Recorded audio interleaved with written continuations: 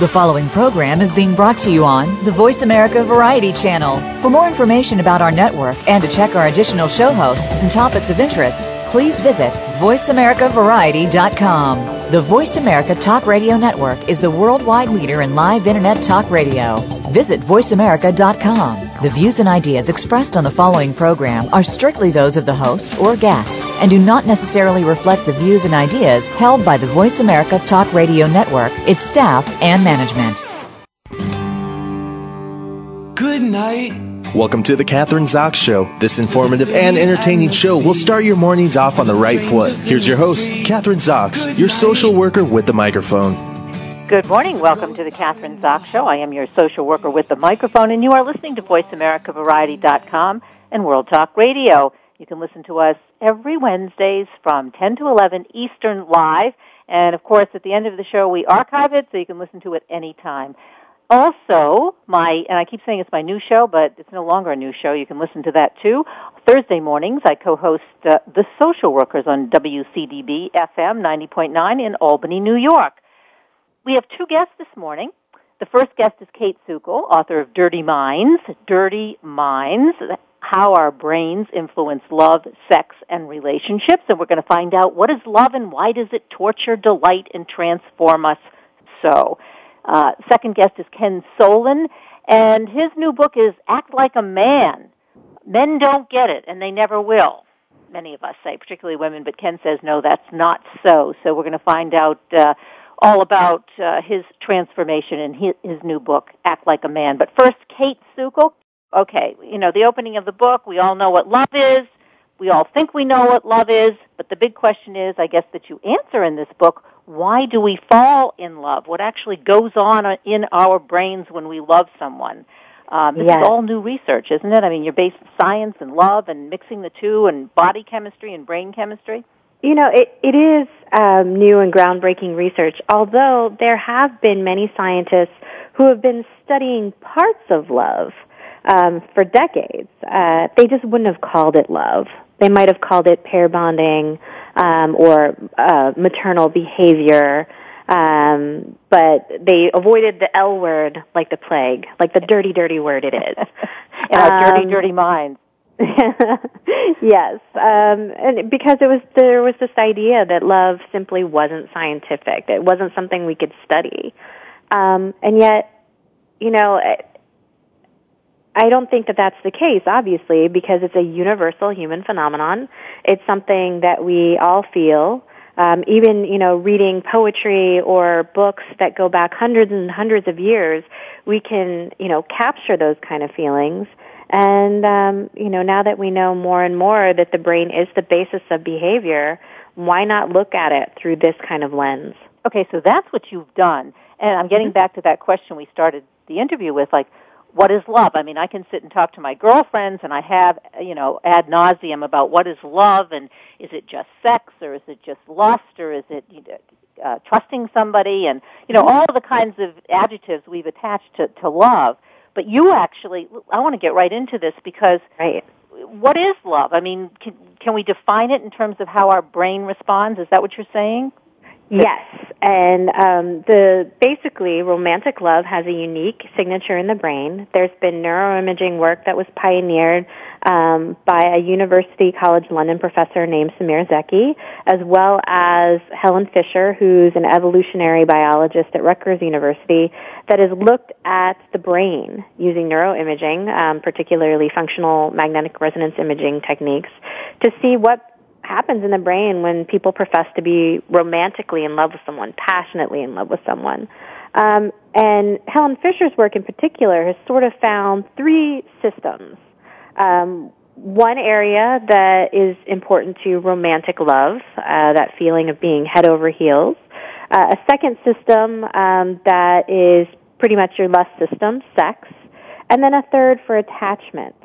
So that might be the way that you feel about your partner after 50 years together. Maybe you don't want to jump their bones anymore, but you still like them a whole lot.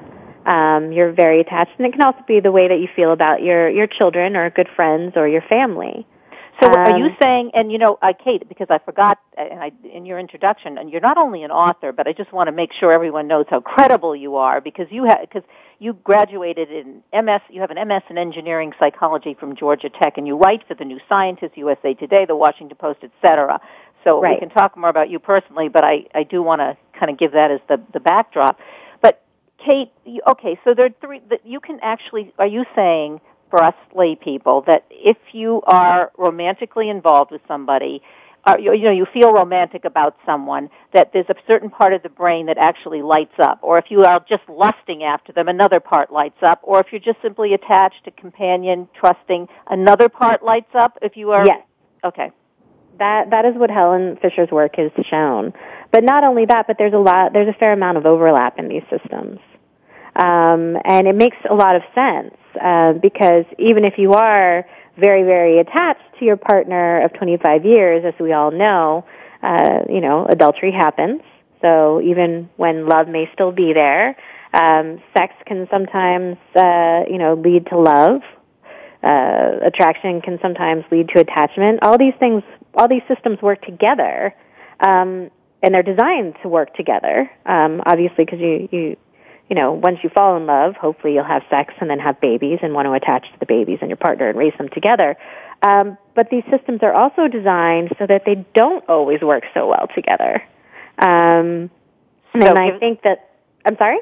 Yeah, give us an example of that when they don't work. Well, again, you could be in a very happy marriage, and yet you meet somebody and, you just find them irresistible. So even though you have this very strong attachment, and maybe even are still romantically in love with someone, that lust system can come in and sometimes override it. Then doesn't that, if we can really, if we can, I guess we should substantiate that or validate that scientifically, then what does that say for monogamy? I mean, monogamy is maybe just a made-up sociological system that we need in order to keep families together and have someone take care of the kids and be responsible for taking care of their spouses, whatever, and that monogamy really doesn't fit into our scientific brain in terms of how we feel or lust after someone? Because you're saying you have this great marriage, but then the lust part of your brain is attracted to the woman 20 years younger just for lust, not for love.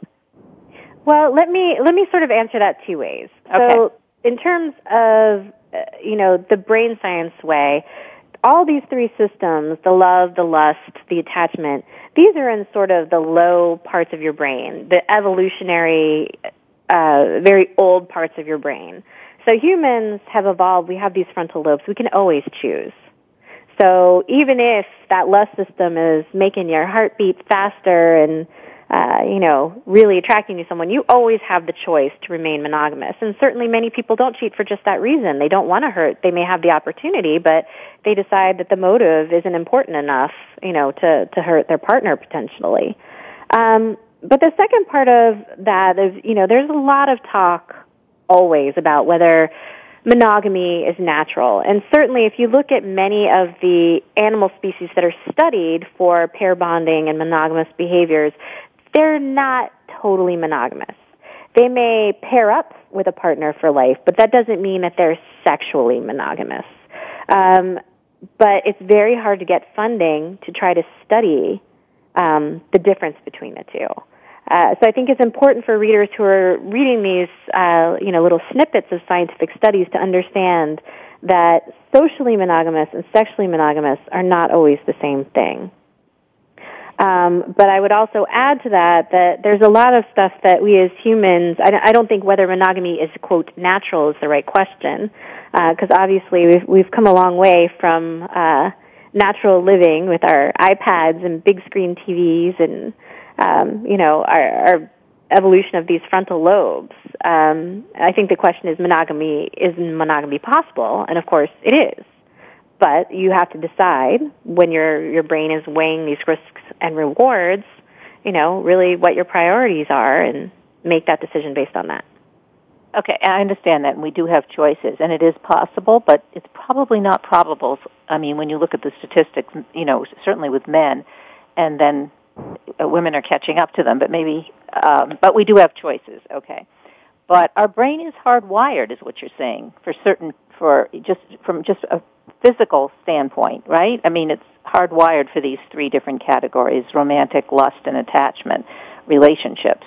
Hardwired is it's kind of a tricky word for me.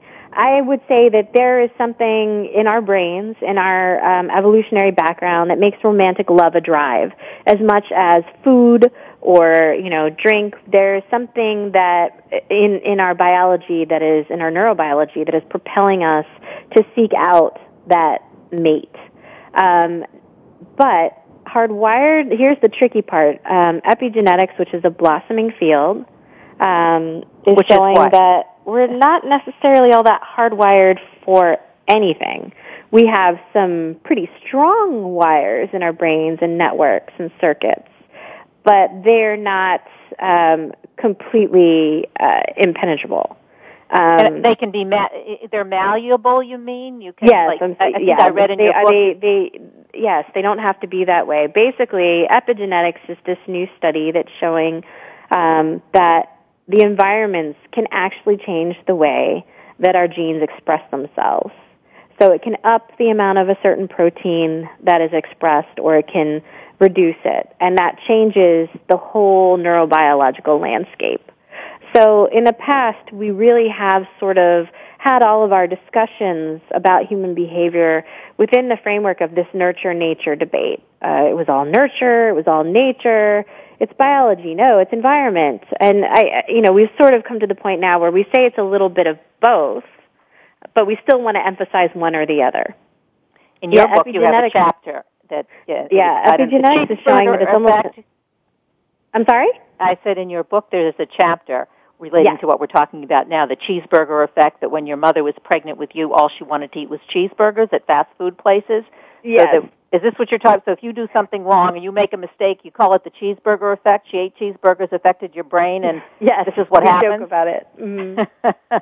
But it's not just cheeseburgers. I mean, basically, scientists are now showing that everything, there is no teasing nature and nurture apart.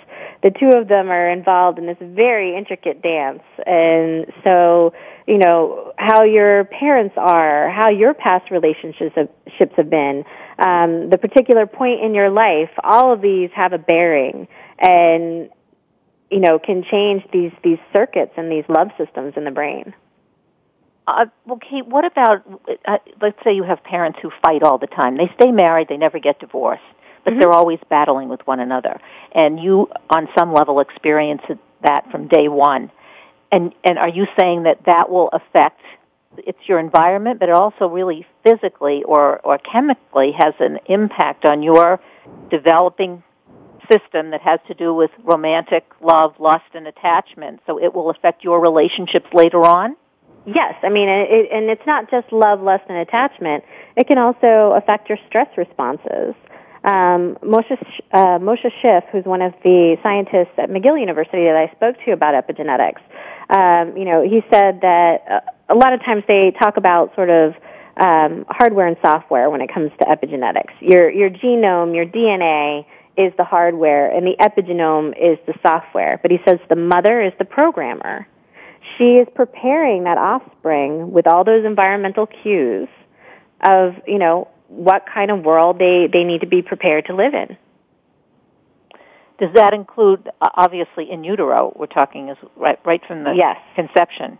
Mm-hmm. Starting on conception. It's kind of scary. I mean, if you think of the effect, I mean, because when you get pregnant then, I mean, you really may feel that you have to be so vigilant or about how, what you eat, and not just, whether or not you drink alcohol or smoke cigarettes, but even more detail. I mean, it really could put you in a nervous tailspin, I think, when you got pregnant, if you realize that just everything that you do is going to affect that growing fetus. Right. The nice thing, though, and I think, there's so many brilliant neuroscientists out there, and in speaking with both Dr. Schiff as well as Francis Champagne, who is a professor at Columbia University, they don't like to make this sort of good mother, bad mother distinction, that you have to be like hyper vigilant, because it's not really a judgment call like that. your biology is set up to take those environmental cues to prepare you for the world that you're going to inhabit. You can imagine that, in some places you need those cues. If mom has a fatty diet, if that's the only kind of food that's available, then your body has to be able to be set up to process it. If you live in a stressful environment or in, perhaps even a dangerous environment, your body and your neurobiology should be set up in order to deal with it. So once we take the judgment away from it, I think it makes a lot of sense. And as a mother myself, and lots of friends with mothers who are raising two kids in what they think are the same environments, and then seeing them grow up to be two totally different people, I think this idea of epigenetics makes sense. It's really impossible to study biology without also considering all of the environmental influences. Yeah, that's an interesting point, and I know that that's another one of your websites that we TravelSavvyMom.com. So you have a whole other area that you work in. But I think that whole thing about mothers and children, and you're right, thinking that you're doing the same. I mean, I have 3 boys. They're in their 20s now, but they're that you're doing the same thing for all 3 of them, and equal time and equal this, but things are not equal. They may be somewhat fair, but they're not necessarily equal because they grow up in entirely different environments. There's just, depending on the birth order, depending on what you were doing at the time you were pregnant, or all kinds of things, as you're saying.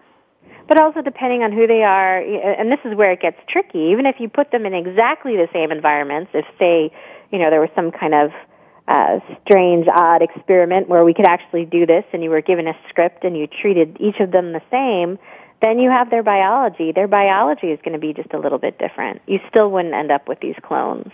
And I think this is really important when you start thinking about love and relationships, because, of course, there's so many self-help books that want to really distill it down to the lowest common denominator. You do these 5 things, not only can you find love, but you can keep love. You do this, you can attract someone. But there's already so many variables, probably many that we wouldn't even conceive of at this point, at play. And then you add in another person with all those crazy variables as well, and you have, something that's very tricky to study. There are no easy answers. There are no, 5 foolproof tips to making him love you. And I think that's important, because so often, I hear my girlfriends say, "Oh gosh, well, I just don't think anyone's ever going to love me, or there's something wrong with me." And it's kind of freeing to know, well, no, actually, there's not that there's something wrong with everybody, but we have this very unique biology that reacts in a very unique way to the environment.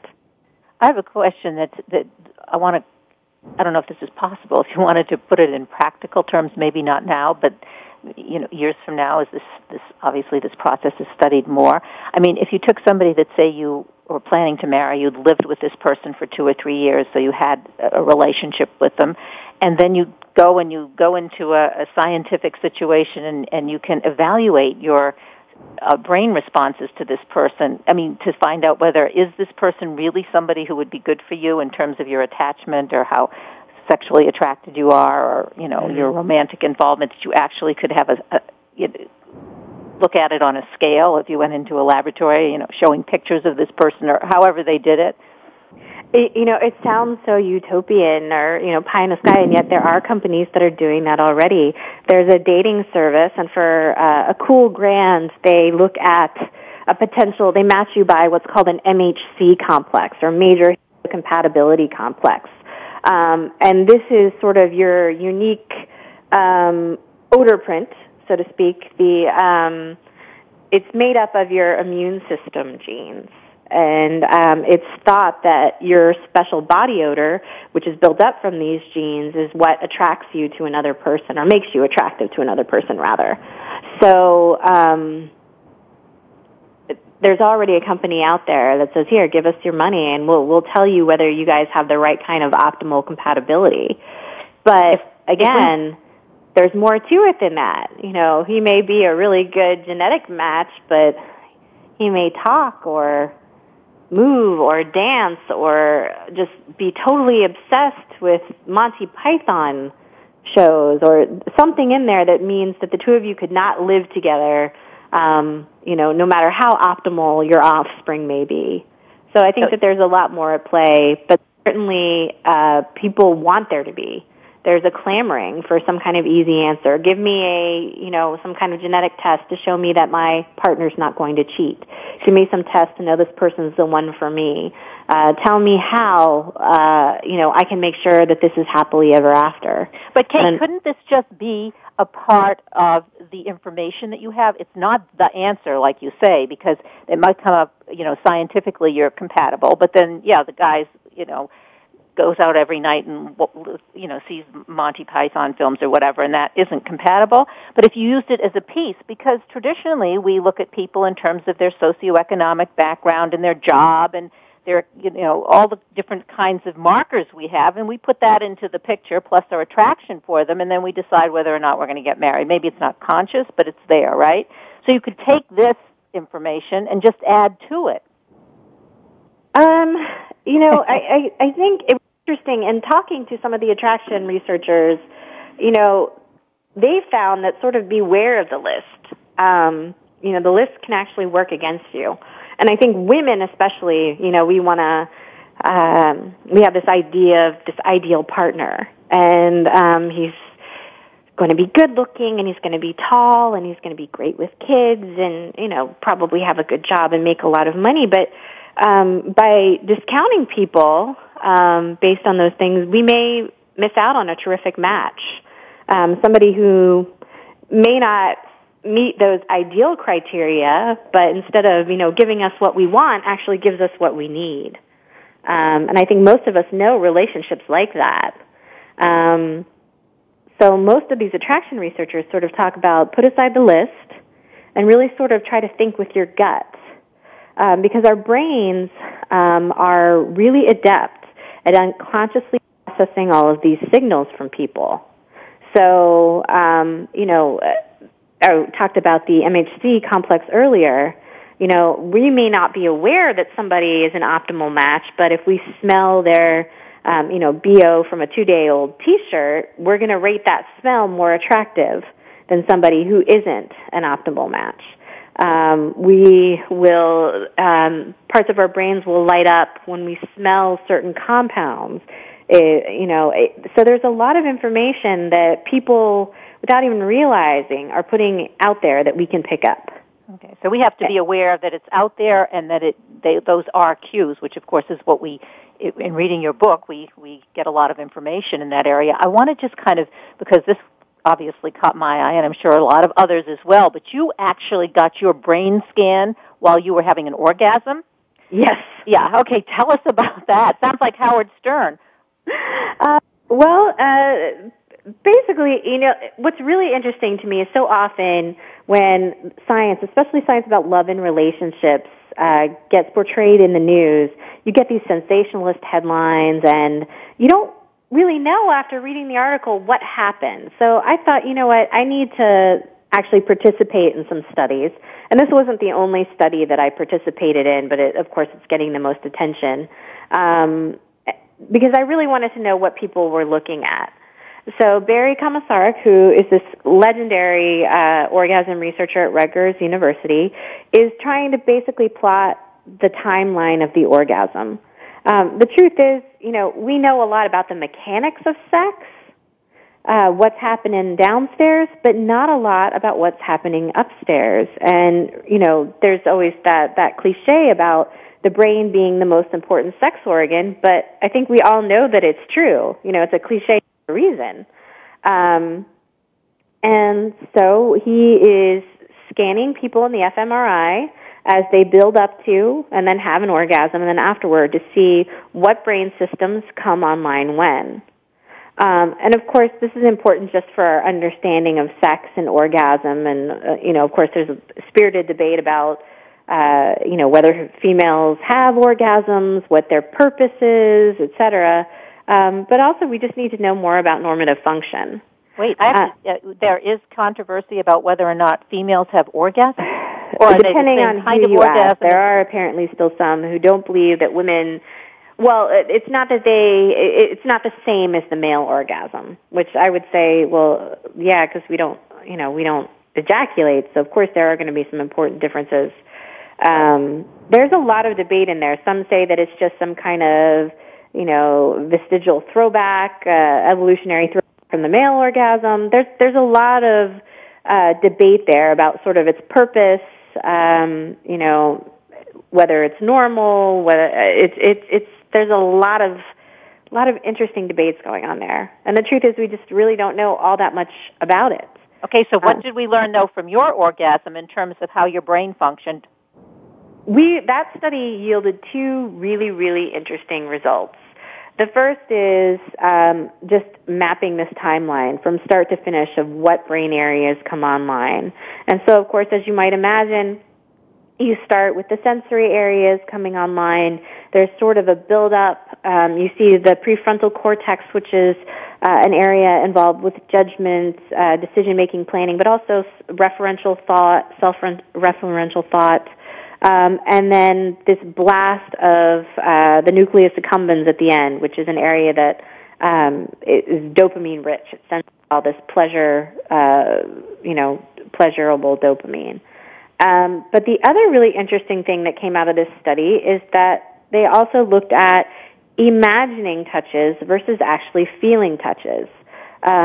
So there were parts of the study where I didn't just have the orgasm. I was supposed to do Kegel exercises and then just think about Kegel exercises. I was supposed to, tap my finger, then just think about it. Tap my clitoris, then just think about it. And what they found was that the same areas of the brain came online when you imagine these touches as when you actually felt them. It wasn't as active as actually physically touching them, but they were there. And what that tells us is, and certainly through Barry's work with individuals with spinal cord injuries and those who can just think themselves into orgasm, is that perhaps sexual dysfunction could be helped by either biofeedback or just teaching people how to really sort of get their brain online, how to, let go and think about pleasure and therefore achieve it. So it has real practical, that's what I was getting to. I mean, studying those kinds of things, like studying the process of, or what goes on in the brain when you have an orgasm, really can be helpful for marital counseling. I mean, in very practical terms, right? And how you pleasure yourself, but all those kinds of things. And as you say, fantasy. A fantasy can also help to give you a similar experience and relax you and all that, right? I believe so. And I think what's also really interesting is that Barry's really focused on these big picture neuroscience questions as well. It's the same area of the brain that gets activated in both pleasure and pain, an area called the anterior cingulate cortex. So how do those neurons know when a sensation is painful versus when it's pleasurable? How do they make that distinction? That could be something very important to know for potential pain targets.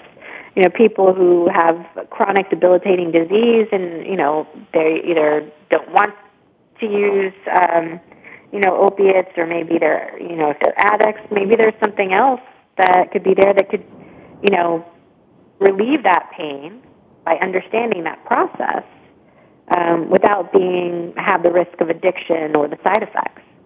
And I also think it's useful in terms of, you were talking earlier, people doubting whether women have orgasms, but really really questioning or just asking the question or stating it, I don't know, that men and women have different types of orgasms. So if you want to have, sexual compatibility, it would be really important to study that process, orgasms in men as well as women, and what goes on in your brain, so that they can become compatible.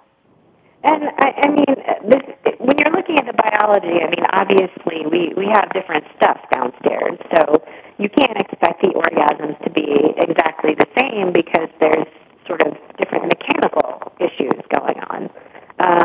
But that being said, work has shown that for the most part, there's a overlap in the actual, if you sort of remove just those mechanical issues, to say ejaculation or,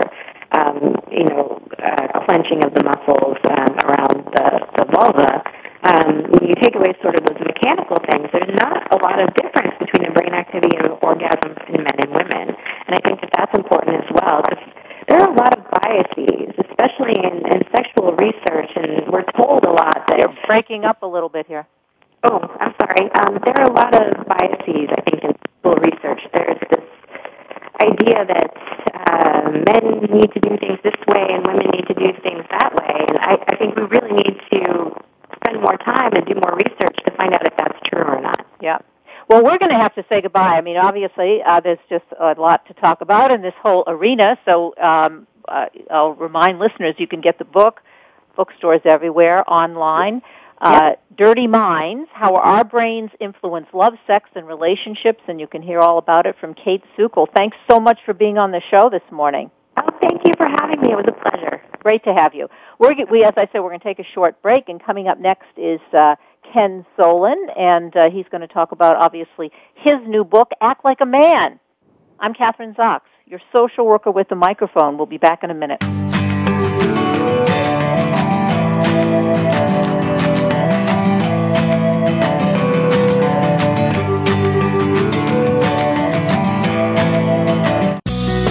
Be sure to friend us on Facebook. You can do it right now. Visit Facebook.com/Voice America or search for us at keyword Voice America. Tune in every Tuesday at 8 a.m. Pacific Time for The Growth Strategist with Aldana Ambler. On the show, Aldana and some of today's top business professionals will discuss some of today's most pressing business issues that hold you, the business owner, back. Aldana will also give you 21 ways to grow with her list of growth strategies. Grow smart, grow profit, and grow your business with Aldana Ambler and the Growth Strategist every Tuesday at 8 a.m. Pacific Time, right here on the Bottom Line in Business Talk, Voice America Business. If you're a golf enthusiast and looking for some great golf properties in the desert Southwest, you'll want to make the Golf Realty Network your weekly stop. Hosted by Jane and Al Anderson, the Golf Realty Network is all about living where you play, on the golf side. You'll hear from the course pros and vendors, while the real estate side will bring you the top agents and brokers who know how to market or find your golf community home. Tune in to the Golf Realty Network, Wednesdays at 8 a.m. Pacific, 11 a.m. Eastern on Voice America Variety, and rebroadcast weekly on Voice America Sports. Stimulating talk. It gets those synapses in the brain firing really fast. All the time. The #1 Internet talk station where your opinion counts. VoiceAmerica.com. You're listening to The Kathryn Zox Show. If you would like to join our conversation this morning, call now. The toll-free number is 866-472-5788. That number again is 866-472-5788. Welcome back. I'm Kathryn Zox, and you're listening to The Kathryn Zox Show on VoiceAmericaVariety.com and World Talk Radio. My next guest is Ken Solon, author of Act Like a Man. And one of the mantras that we hear all the time, I certainly hear it and Ken is an author and is also a contributor to the Huffington Post. One of the mantras that we hear often, that I hear, men don't get it and they never will. Men don't get it and they never will. And, women throw up their hands and kind of like, my husband, my partner, my boyfriend, even my sons, they just don't get it. But you've had Ken, in terms of the work that he's done and the work that he's done, and I'm going to let you talk about it. Welcome to the show. Nice to have you on this morning. Thanks, Kathryn. Thanks for having me. I think I wish I had $1 for every time I heard somebody say men don't get it and they never will. That seems to be kind of the fatal view that most women have of men. The fact is that most guys don't get it, but all men can, or most men certainly can. Act like a man is what little boys were told when they were injured and they were laying on the ground bleeding. So suck it up, act like a man. And most guys take that literally, and they also, it isn't just physical pain, it's emotional pain, and they end up sucking that up as well. And so they become men who are unable to feel any pain. And what I discovered in 20 years of working with men in a men's group was that a guy who can't feel his own pain can't feel anyone else's either. So in terms of relationships, it doesn't work very well if a guy can't feel his pain or his partner's pain. So let's give the background for the book, because this book is for men. It's also for women. It's for all of us. It's not just for men. Absolutely not. So the background for the book was what? 20 years ago, you started a men's group? Yeah, 20 years ago, I was all alone in life. I had no men friends. I was just in one relationship after another. I kept trying to find women to make me feel better about myself instead of understanding that was my job. So I went to a Robert Bly Day in San Francisco and came home and decided to start a men's group. And I knew one guy, and he knew another guy.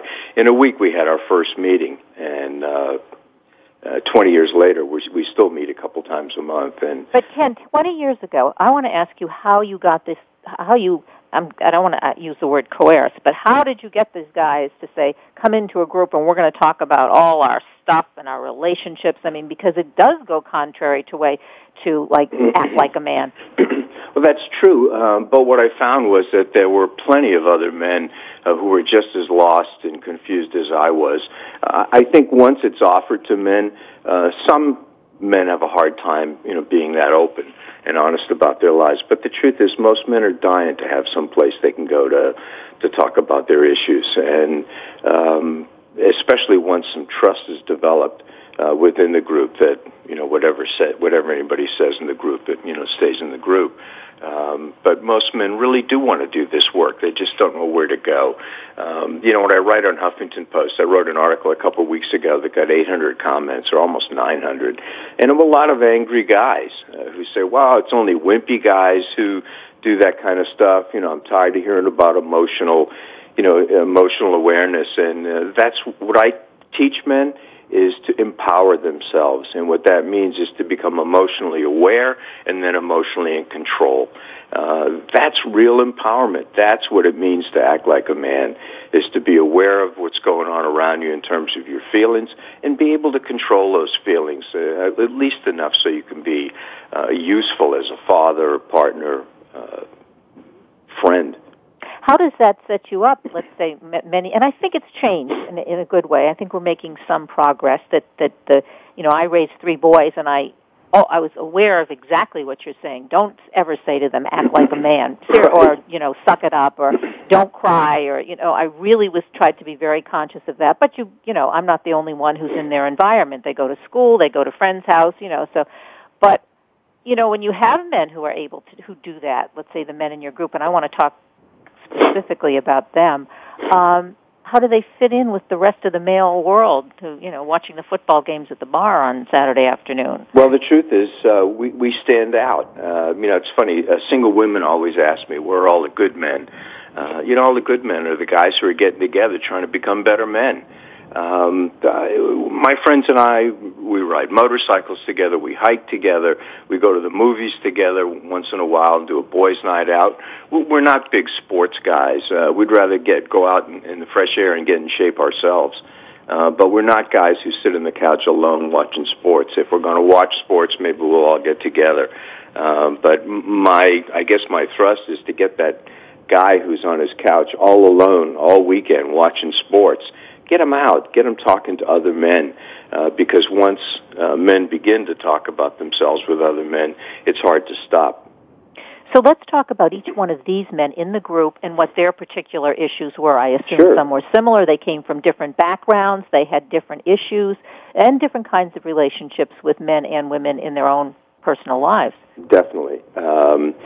There was one fellow who been married for, I think, 30 years and had spent his whole marriage having extramarital affairs, and kept trying to convince everybody that was the right path to take, that it was a natural thing for men to do. And he had real disparaging things to say about women. He used to say that a woman's best use was for pleasure, and then he never had an intelligent conversation. And the rest of us looked at him like he had 2 heads.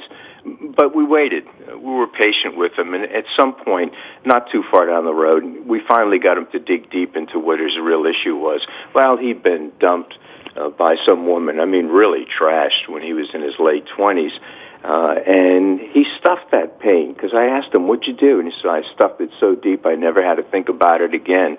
Well, he may not have thought about it again, but it affected every relationship he ever had. And it certainly affected his marriage. I mean, there was no intimacy in his marriage. And it affected his feeling about women in general. They couldn't be trusted, which was his real issue, was about trust. And so he discovered where that came from, and he had a chance to work his way out of that box. And that was a huge move for him.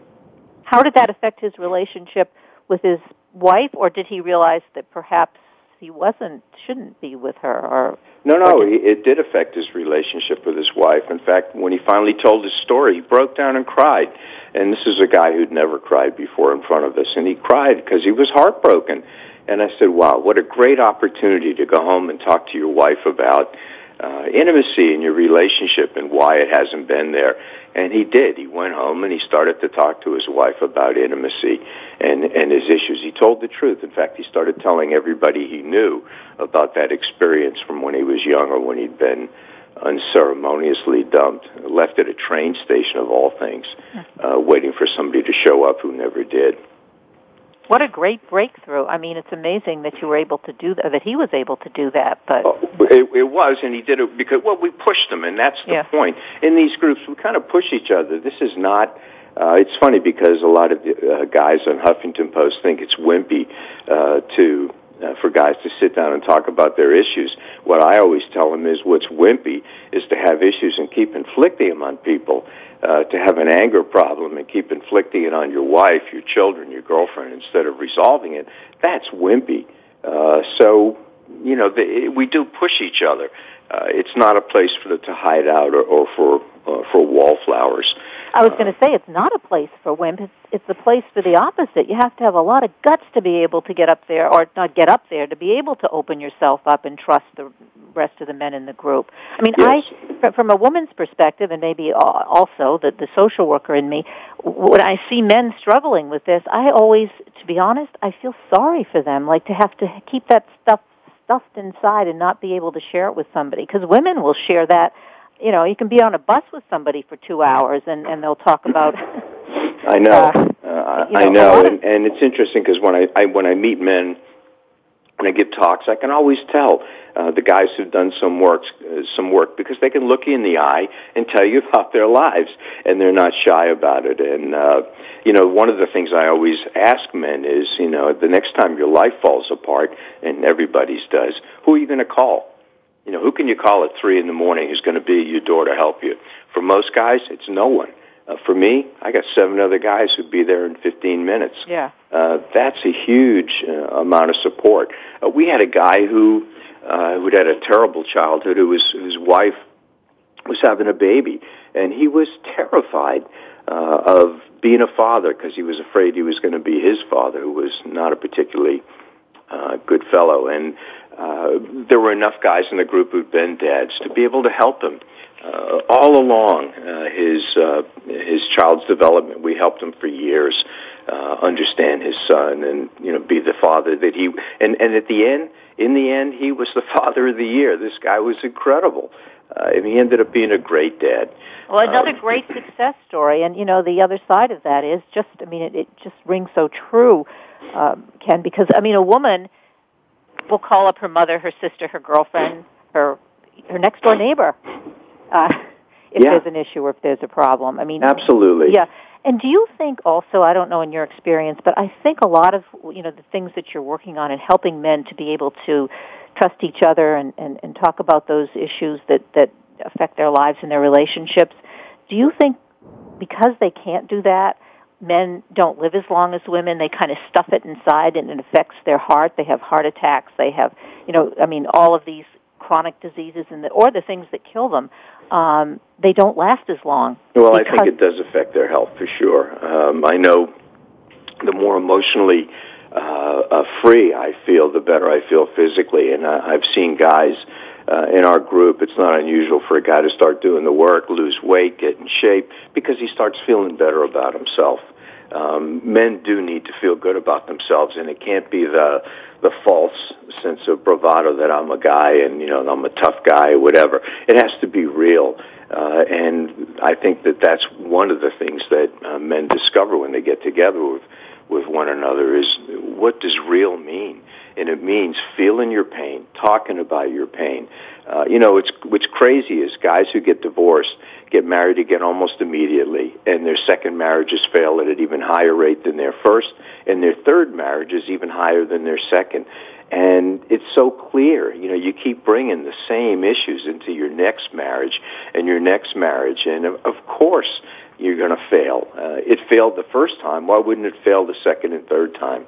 Yeah, you're repeating the pattern, and if you do the same thing, you get the same thing back. Yeah, that's a classic definition of insanity. Yeah. Do the same thing over and over, expecting a different, a different result, and of course it doesn't work. But now you had an abusive father. Terrible. So I know that even when one works, on those issues or your relationship with your father, stuff happens later on, and stuff happens to all of us that triggers some of the old kind of, hurts. How do you handle that? That's exactly true. And the one thing we all discovered was even though we got on top of our issues and we talked about them and we got them under control, they never really went away. And every once in a while something would trigger it and they'd come back. But what we learned was to recognize when the issue came back, that feeling when it comes back, and that sense of being overwhelmed by it, to be able to stop, to pause for a moment, say, oh yeah, here's that thing again about my father. Okay, and you think about it for a couple of minutes, work on it, feel it for a couple of minutes, and then you can push it aside again. Because issues do keep coming up; they don't ever go away. I've yet to meet anybody who had serious emotional issues that disappeared. I think people who say they disappeared, that's a magic act. I don't know how to do. But we teach each other how to recognize what it looks like when it comes back. For me, it's anger. My father was an angry, raging, violent guy, and so I grew up not violent but angry. And it took me, the first meeting in the men's group, somebody said, let's talk about fathers. And they pointed to me and said, you started this group, you start. And, 30 seconds later, I was recalling stuff I had stuffed in my someplace deep that guys reserve for stuffing their pain. And I started crying like a baby because it was all coming out again. Well, it gave me a chance to work through it. It took a long time, but I did work through it. So all of you, 8 men over 20 years, it's an amazing book and story, but can we bring it to the next generation maybe? So how, and you touched on it with, I think, one of the fellows, but the impact that doing this kind of work has on fathers teaching their own sons or being able to... fathers used to teach their sons. It was called the rites of passage. Fathers used to teach their sons about how to be men, and that was until the Industrial Revolution, when everybody went off to work in the factories and women became, the sole parent of young boys. So the lessons got lost. But fathers absolutely can teach their sons. My son has a 7-year-old son, my grandson, and he's teaching him that it's okay to talk about how he's feeling, that he wants him to talk about how he's feeling, because that's better than having him blow up the next day because he's not getting his needs met. Fathers can teach their sons that it's actually very manly to be aware of how you're feeling and then take some control over that. So that's the lesson fathers can teach their sons. And also that's going to require trust. And fathers have to develop trust with their sons. And one of the ways they can do that is to give their sons choices in life instead of telling them how things are. To let their sons have their own dreams instead of telling them what their dreams are supposed to be. Trust is a big issue between fathers and sons. And it's a fine line between advice and abuse sometimes. A friend of mine always says advice is the lowest form of conversation. Yeah. Don't tell my boys that. No, I think that's an important point. There's always that competition between fathers and sons, though. I mean, there's something that I think that's an issue that has to be dealt with, and some of the stuff gets in the way because of the competition. The the aging father and the young man who has all of the choices, and prowess and sex and opportunities that the father doesn't have anymore, or they're different or more limited, because that gets in the way too. Yeah, it can. I was a single dad. In fact, I raised a baby from 1 to 6 by myself, and then I ended up raising a couple of teenage boys by myself, too. And I realized that I said to my son one day, my oldest son, who was 15 at the time, I was giving him some advice, and he said, "You know, Dad, this is my life." And I thought, ouch. Yeah, this is your life. So some of these choices are your choices, and that was a good lesson for me to remember that it was his life, not mine. He wanted to, I was a war protester during Vietnam. He joined the Marines. I mean, my God, that was pretty hard for me. But, you know, I respected him, and I respected his reasons, and I didn't try to talk him out of it. I showed him that I respected him, and I trusted his ability to make good decisions in his life, and he has ever since. But you did good things for him because he felt comfortable to say to you, "Dad, this is my life." Yes, he knew there was no consequences because I always respected my son's independence and their desire to be independent men. I was a young guy who was wanting to be independent, and I had a father who didn't think that was a very good idea. He kept wanting to pound his idea of manhood into me, and I thought, no, I'm never going to do that to anybody else. So I think fathers need to take their feet off the pedal a little bit and let their sons do some driving. Listen to them, because whatever your son's hopes and dreams are, you need to get behind them, not in front of them. You need to get behind them and help them. What would you? I mean, you mentioned. I mean, you were a single father, and I'm curious. I mean, you raised a baby. You say from 1 to 6. Yeah, I had a son when I was in college. I married a girl. She went back to Europe, where I'd met her in Europe when I was going to school, and I was just out of college, just starting my career actually, and found myself with a baby, and there was no daycare back then, and you know, I had to invent a whole new world for myself, and I did. I decided that my whole life at that point was just my career and my son, and that's what I poured my energy into. Was those two vehicles, but especially my son. He's 44 now. We couldn't be closer.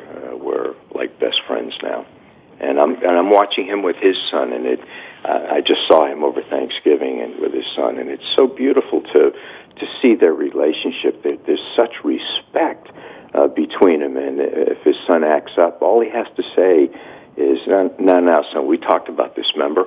And my grandson says, "Yeah, okay, Dad," and then that's it. That's because there's great trust between them and respect. Well, you're kind of, you practice what you preach, I guess is what I'm saying. But, we have a few more minutes left. What about the group? This is 20 years, 8 men. Now you're not old guys, but but middle-aged. Yeah. So where does it go from here? I suppose there's no sense that we'll ever stop because we're all friends now too. We became close friends over the years, and I think that didn't hurt us at all. That we became friends. We have a lot of common interests. What I'm trying to do is get a lot of guys go on my website, kensolon.com, and they ask me, how do I find a group? Do you know a group in Buffalo or Washington, D.C. or Denver? And I say, no, but you can start your own. You can look on Craigslist for a group, but you can start your own group. And if you go on my website, it tells you how to do it. My book is a handbook for guys to start men's groups because it tells you exactly what it looks like. There are other guides out there about rules and regulations. We don't have any rules, except we try not to give each other advice. But my book is really for women. This is what it looks like. You'll never hear a woman will never hear men talk about relationships or women or each other in the way they do in this book, because it's real. And as soon as a woman walks in the room, the conversation changes. So if women want to find out what it is that men really talk about when they're doing this work, Act Like a Man will tell them that. I look at the reviews on Amazon, and I don't know most of those people, of course, and they're all 5-star reviews. And some woman said recently this was a reality show and a book. And That's it helped so her. exciting. That really is. KenSolin.com, and Act Like a Man is the name of the book, but and you can get it at everywhere, bookstores everywhere, and go to Amazon.com. Look at you're saying 5-star reviews. How many, just kind of winding up the conversation, how many groups do you think have been started, or how many are there all over this country? Very few. Very few. And in fact, I think less than 1% of men are actually doing this work, and it's mostly because they don't know it's possible. It isn't that men don't want to do this. Most men, they always ask me at the end of the talk, I don't know any guys, how do I do this? And I explain to them, you only need to know one other guy, because he'll know somebody and they'll know somebody. That's how I started my group, and we had our first meeting in less than 2 weeks. And that's how it starts. It's grassroots. It's real. Guys, there has to be one guy who's willing to make some phone calls, but it isn't very difficult. And once a group is going, I've never met a guy who wanted to give that up, because that kind of support and help and information is invaluable, and you can't get it from individual therapy. You can't get it from any other place. When men share their experiences on an emotional level, a guy going through divorce, he can go to individual therapy and he gets some help. Or he can listen to a bunch of other guys who've been through divorce talk about their experience, talk about their personal emotional experiences. That's invaluable information. You could do both as well. One doesn't negate the other. Of course. Yeah. And I think sometimes we get caught up in that. Well, I'm in marital counseling or I'm in individual therapy, so I can't do the other. I don't have time. I'm a big proponent of group work like you're doing, support. I think thank you. Yeah. I just, my experience as a social worker for the past 25 years, it works.